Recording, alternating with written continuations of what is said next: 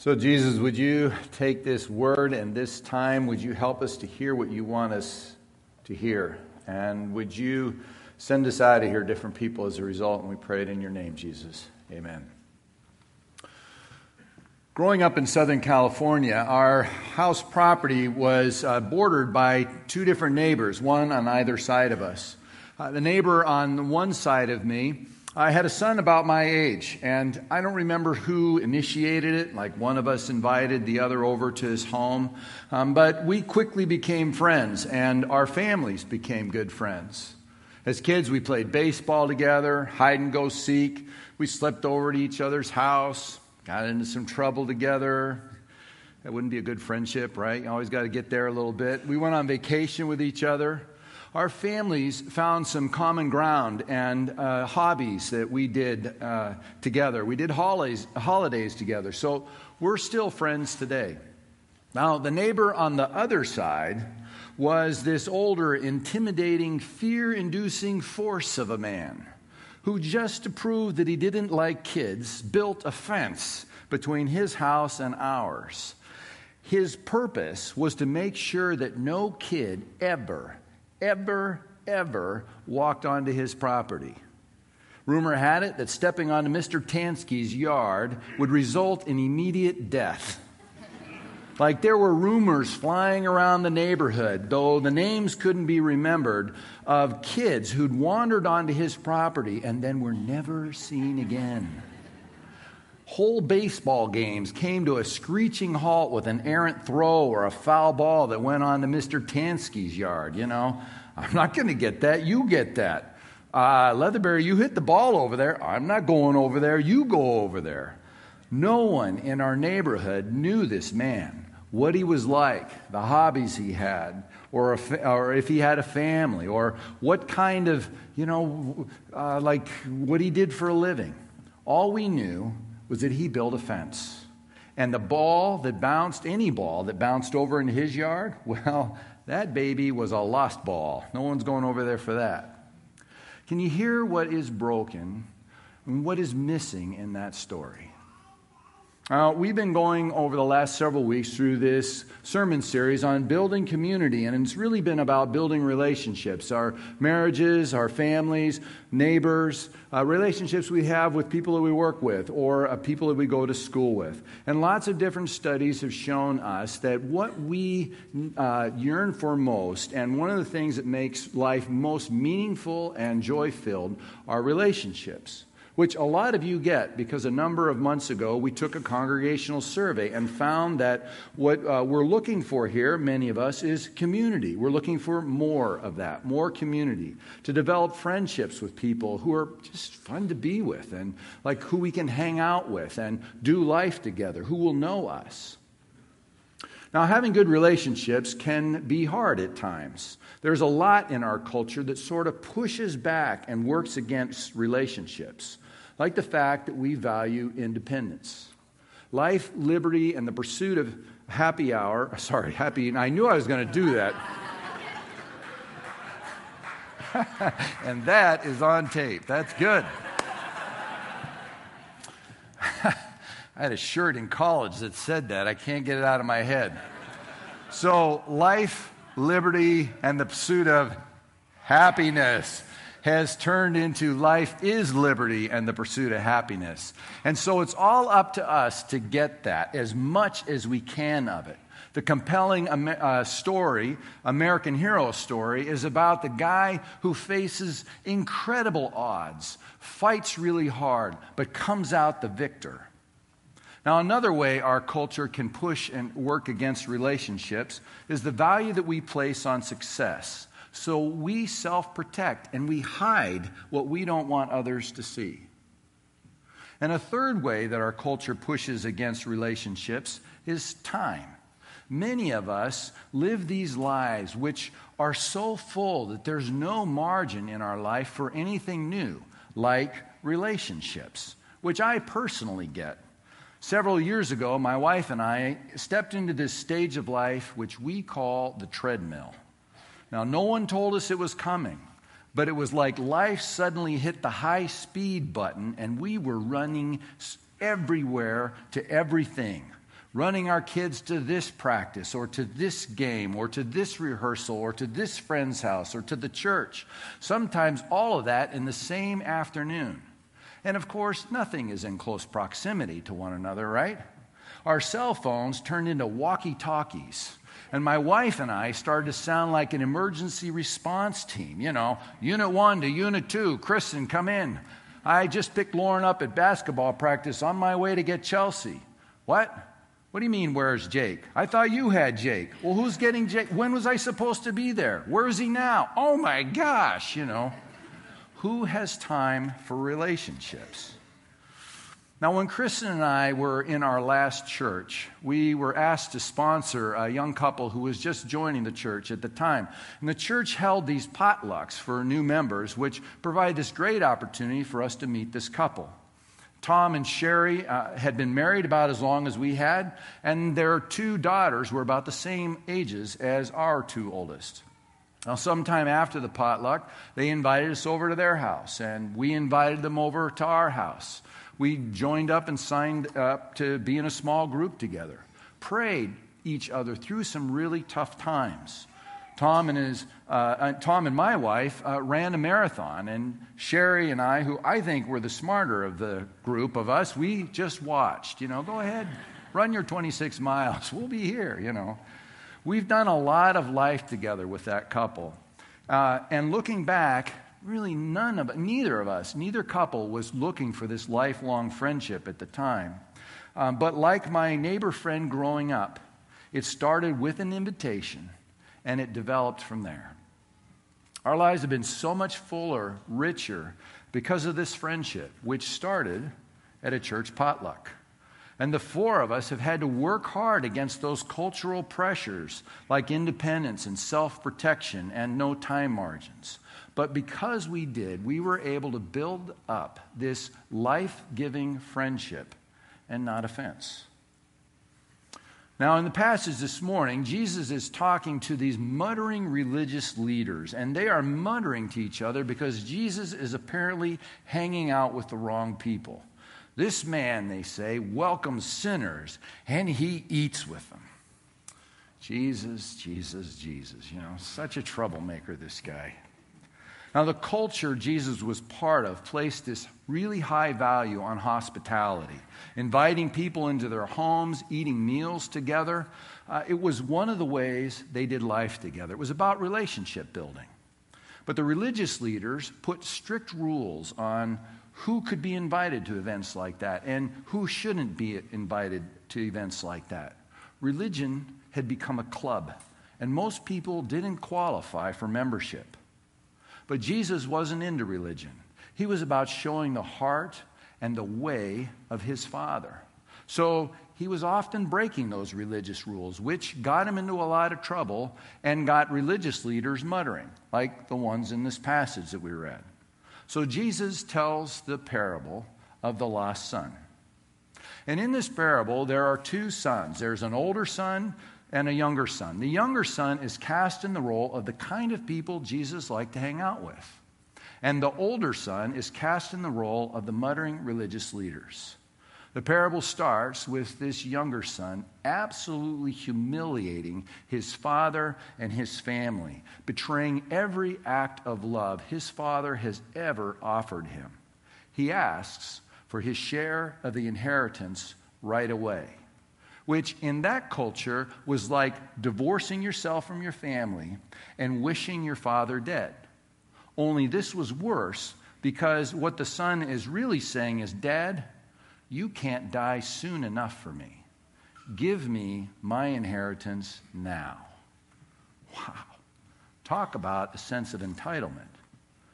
Proving once again that the 6 words every child learns early in life is, I am, therefore give it to me.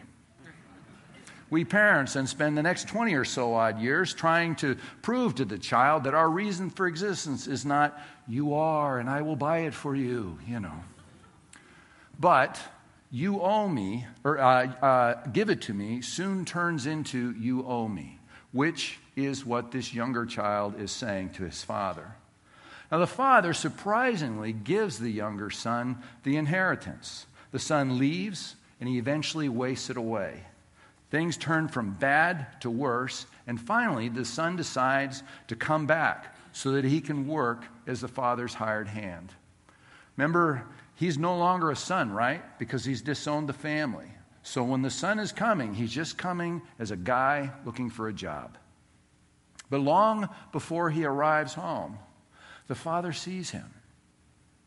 And then, in this totally amazing and unexpected act of grace, unconditional love, and acceptance, the father runs to the child, throws his arms around him, hugs him, kisses him, and welcomes him home. The father gets the best robe, and he gets the best ring, and he gets the sandals, and he gives them to the son. And then he throws this huge party for the whole community to come and join him in celebrating and honoring his son who was dead and is alive, was lost and is found. So they began to celebrate. Now, a lot of us have heard this story a few times in our lives. There's so much going on. There's this older brother who stays and a younger brother who goes, takes an inheritance, messes up, comes back. There's a father who just seems to be watching and waiting for this son. There are these servants who will do anything the father asks. And then there's this part of the story we didn't read, which is the older brother who is just so offended by the father's generosity and his grace and his unconditional love. And he's so mad at his brother for taking all this that he refuses to join the party, which was Jesus' way of calling out those religious leaders. But the part of the story that I would just like to zoom in and focus on this morning is the part where the father takes the initiative, where seeing his son, he just tears up the road, throws his arms around him, hugs him, and welcomes him home. This young man is unworthy to be called his son, unworthy to be part of the family, unworthy to be part of the community. He'd insulted and disowned everyone and everything. He burned every bridge before he left. He's exactly the kind of guy the religious leaders said should be cut off and excluded. But when the father runs up the road in this story and throws his arms around the son, Jesus is saying exactly the opposite. See, broke, starving, and not even able to eat pig food, this guy's life couldn't have gotten any worse. One bad decision led to another bad decision, led to another bad decision, and he suddenly found himself in the lowest low. But when the father runs out to meet him, and he throws his arms around him, and he gives him the robe and the ring and the sandals, the father is saying to everyone around that he has forgiven this son and restored him to relationship. This son is family again.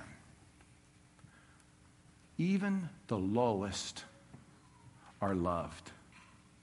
Even the worst are accepted in this new family that God calls the church. Personal performance has nothing to do with it. What you and I have done has nothing to do with it, because Jesus has done it all for us.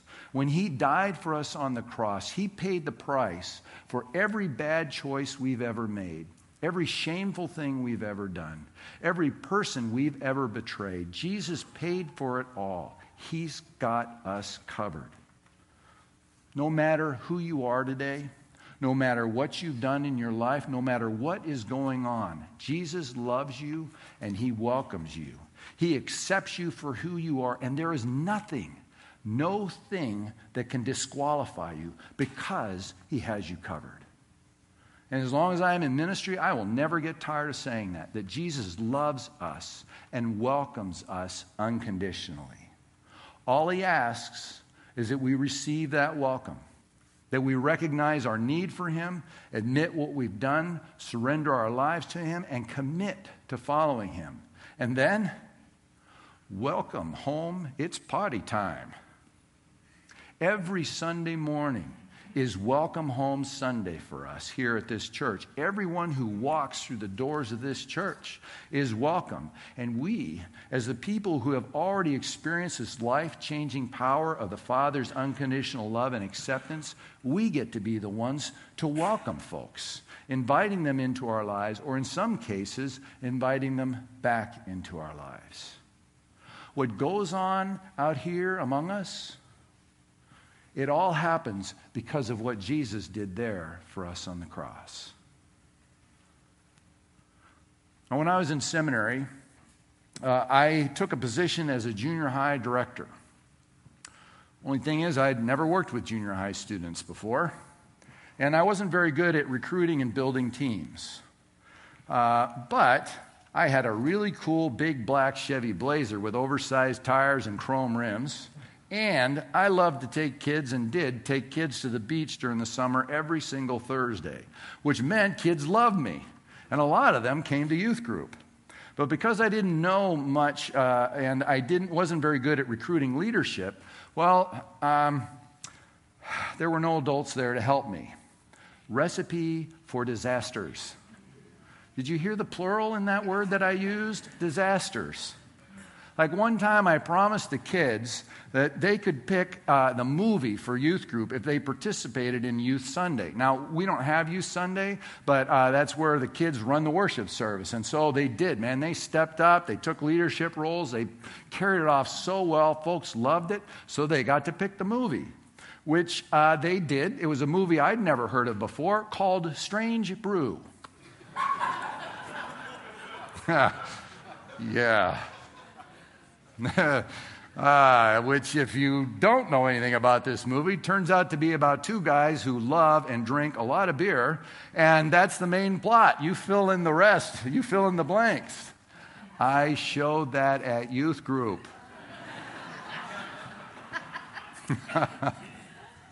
Kids love me. Well, several months later, the church decided not to offer me a full-time pastor position that they'd been promising me all year. Now, actually, that didn't have anything to do with movie night with Rich. It was a budget decision. But it left my wife and I feeling pretty heartbroken and disappointed. But this retired pastor and his wife, who were part of the church, they reached out to us. They invited us over to their home. We had dinner, they listened to our story, they prayed for us. And then they connected us with another couple who did the same, encouraged us, and they pointed us to Seattle. Consider positions here. Now, over the next 4 months, we spent a lot of time with that first couple. They mentored us, helped us in so many ways. He helped me become a better pastor. And then 4 months later, I received a position at a church in Mill Creek, and we moved. Now, that couple made such a huge difference in our lives. They took the initiative. They made the first move, accepting us for who we were and loving us unconditionally. It was like they ran up that road and threw their arms around us, hugging us and welcoming us. Instead of being critical of me, of dumb decisions that I had made, they showed us God's love in these tangible ways. They didn't ignore us. They didn't avoid us. They got engaged in our lives, listened to our story, prayed for us, and helped us get connected to this other couple.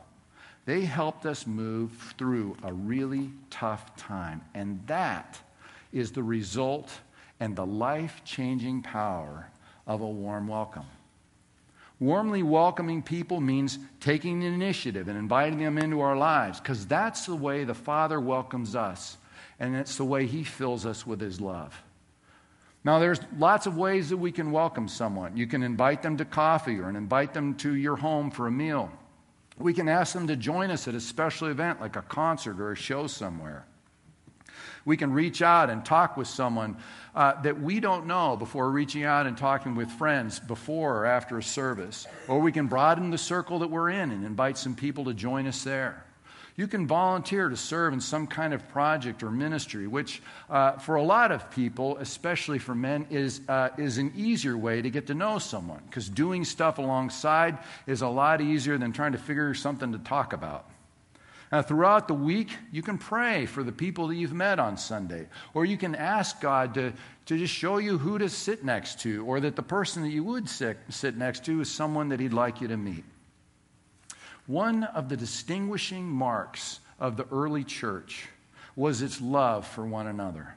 The book of Acts tells us they ate together. They read Scripture together. They did life together. And as a result, this fellowship developed such deep friendships that people would sell their stuff and give it to people in the church who had need, who were really struggling in life.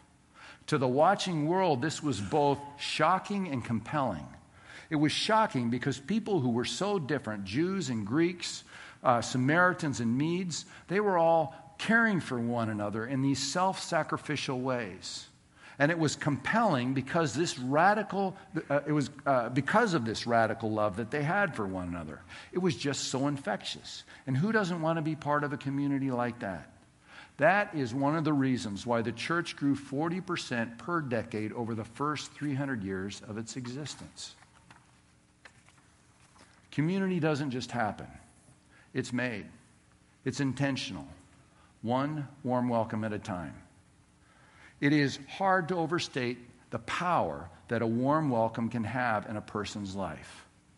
Now, several people in our church over the last several months have already been doing community wherever they are. One of those is a guy named Norm O'Banion. So we interviewed Norm recently and put together a video. Here's his story.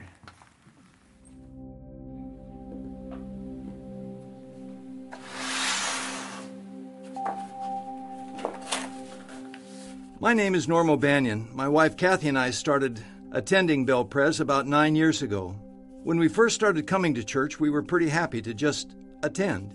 We'd been involved in previous churches and wanted to show up on Sunday morning to be inspired by great music, great preaching, and then leave. We sat in the front rows of the sanctuary every week. We sat there because a lovely lady named Lois Cook sat up there, and she reminds me of my mom. It just felt like home when we were near her. After a while, we started to notice something else. We were not the only ones that sat in that same area. We noticed that everyone around us had their own spot to sit. About 4 years ago, some friends that we sat by invited us to their home for brunch after church, where we met some more folks from Bel Prez. It gave us the model for a way to not just come to worship, but to have our church become our community. We wanted to be in community with those around us, with people that love Jesus. We wanted to be known. We wanted to know others. We wanted to do something about it. So we decided that the area that we sit in is the neighborhood, or the hood as we call it, and we started to be intentional about talking to those that sat around us. We decided that Sunday morning, hello, how are you, was just not enough for us. And so we asked people to come to our home for brunch after church. We got to know those who were right there in front of us all the time. It was amazing to see how easy it was, how fun it was to build community. We also found that we weren't the only ones that wanted community. Those around us wanted it as well. We came to realize that if we desired community, the best way to get it was right there in front of us. It's been so much fun to see how God is using simple things to help us build community.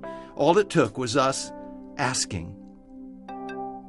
Throughout this experience, I've learned that biblical community is people radically devoted to Christ, radically devoted to each other, and radically devoted to healing the world. Biblical community does not usually just happen. It's made, it's intentional. So what are you willing to do to get community? Are you willing to just ask?